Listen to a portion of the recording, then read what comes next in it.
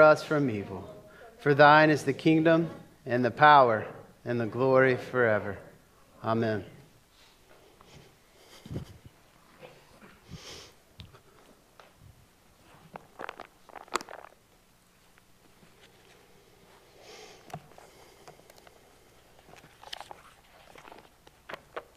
Our scripture this morning comes from the Gospel of Mark, chapter 12, verses 13 through 17.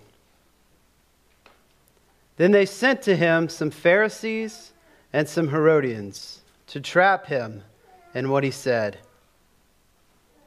And they came and said to him, "Teacher, we know that you are sincere and show deference to no one. For you do not regard people with partiality, but teach the way of God in accordance with truth. Is it lawful to pay taxes to the emperor or not? Should we pay them or should we not?" But knowing their hypocrisy, he said to them, "Why are you putting me to the test? Bring me a denarius and let me see it." And they brought one. Then he said to them, "Whose head is this, and whose title?" They answered, "The emperor's." And Jesus said to them, "Give to the emperor the things that are the emperor's, and to God the things that are God's." And they were utterly amazed at him. The word of God for the people of God. Thanks be to God. Let's go to the Lord in prayer.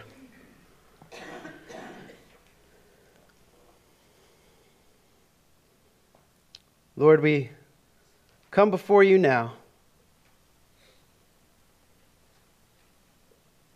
We offer our ears that we might hear, our hearts, our minds that we might understand.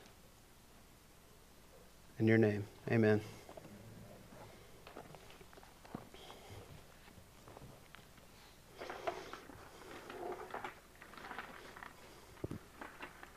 So this morning's sermon will be a little bit different than our normal sermons because it's going to kind of be a hybrid. So Jeff knew that he had this surgery scheduled, and so I prepared something just in case. And so Jeff also prepared a sermon, and so I went and looked at his notes the other day and kind of meshed some things together. So this is the result. And so a couple of weeks ago, my daughters were all at their dance class. And so my son Gibson and I were at home. And we had some time to kill before we needed to make dinner. And so I asked Gibson what he would like to do. And he decided that he wanted to play checkers.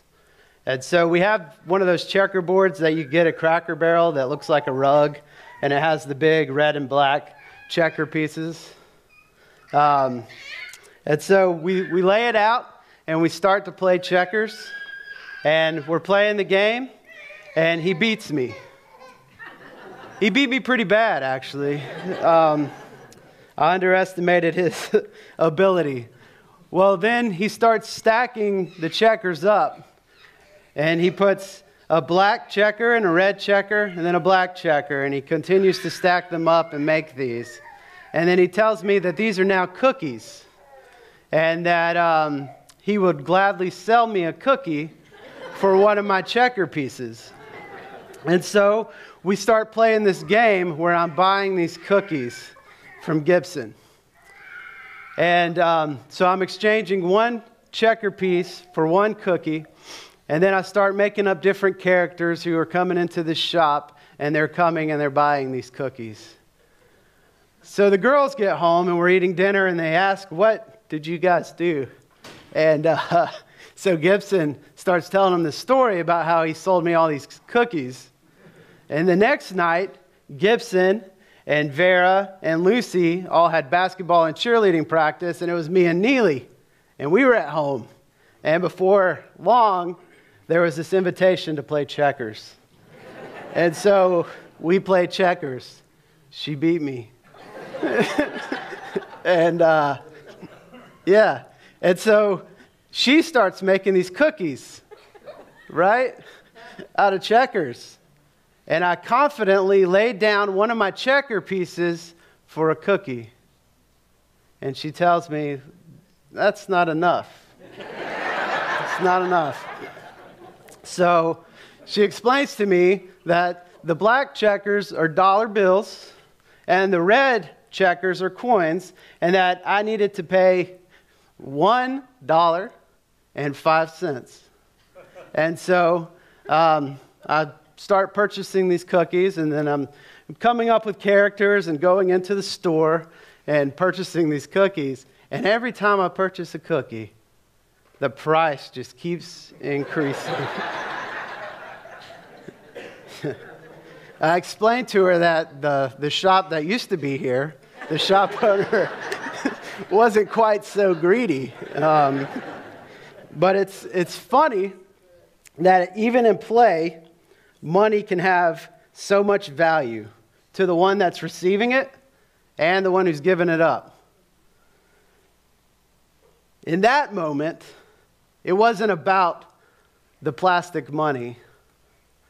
That wasn't what was being exchanged. It was our time, our attention, whether they realized it or not, and even if I realized it or not. And I think in our passage today, we'll find that it's not really that much about our coins either. There are two groups of people united to invalidate Christ as a teacher: the Pharisees and the Herodians. These two groups stand at opposite ends of the religious, political, social spectrum. And yet, they are united in their efforts to take down Jesus. Previously, in Mark chapter 3, these folks were conspiring to have Jesus killed. The goal in this particular encounter is to trap Jesus by asking a question they thought they knew the answer to. A simple yes or no.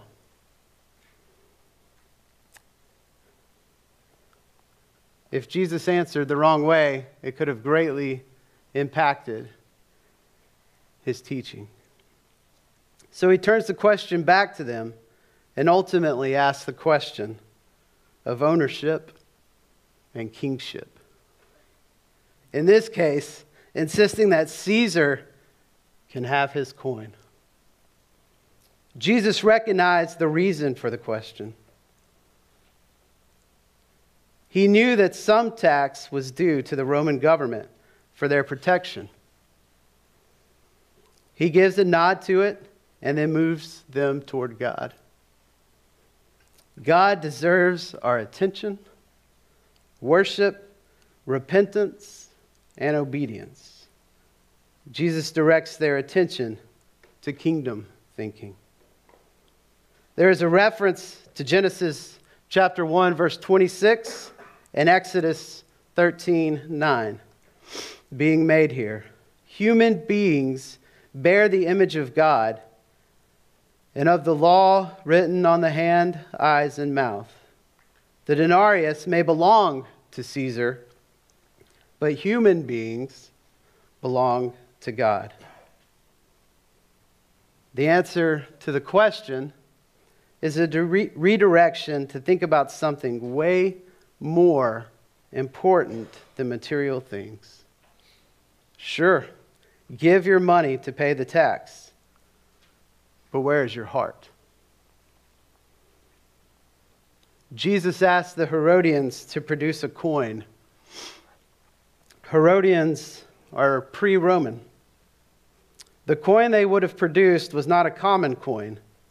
It was a silver denarius from the imperial mint, with one side bearing an inscription of the imperator's wreathed head and the other side a female figure, the embodiment of peace, wearing a crown and holding a scepter in one hand and an olive or a palm branch in the other. This particular coin was used to pay the poll tax, which was levied on every adult listed in the census. We have a slide that shows maybe what it might have looked like.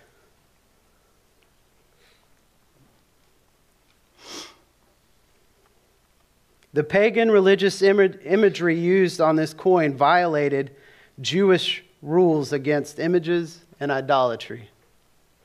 The inscriptions declared the emperor to be divine. The images on the coins of Rome were not only of Caesar, this also represented their gods. The person was meant to be worshipped. The presence of the money changers in the temple precincts permitted Jews to exchange such coins for those acceptable for making an offering in the temple. One solution for using such coins in everyday dealings was not to look at them, just to ignore them. Jesus demands that his opponents would produce a coin easily. Take a look at it. This demand must have caught the audience off guard. The early church fathers had various views on the tension that we're reading about. Irenaeus believed that the Roman Empire was a means of God's judgment against evil, but he believed that in the end times it would come under judgment itself as a tool of the Antichrist. Tertullian saw Christians as being set apart from other citizens by their rejections of idolatry and military service. But their prayers for stability and success for Rome's armies and governors made them ideal citizens. Origen imagined a progressive conversion in which the peace of God would sweep over the world through the empire. Constantine's conversion ushered in new possibilities. The Greek historian Eusebius viewed Constantine as the new Moses, and the violence under his rule as simply a means to bring about God's peace. In The City of God, Augustine explored the idea that there could be no truly peaceful or just society. Such a society could only come about if all people turn their hearts toward the one true God. Now I have a slide of American coins.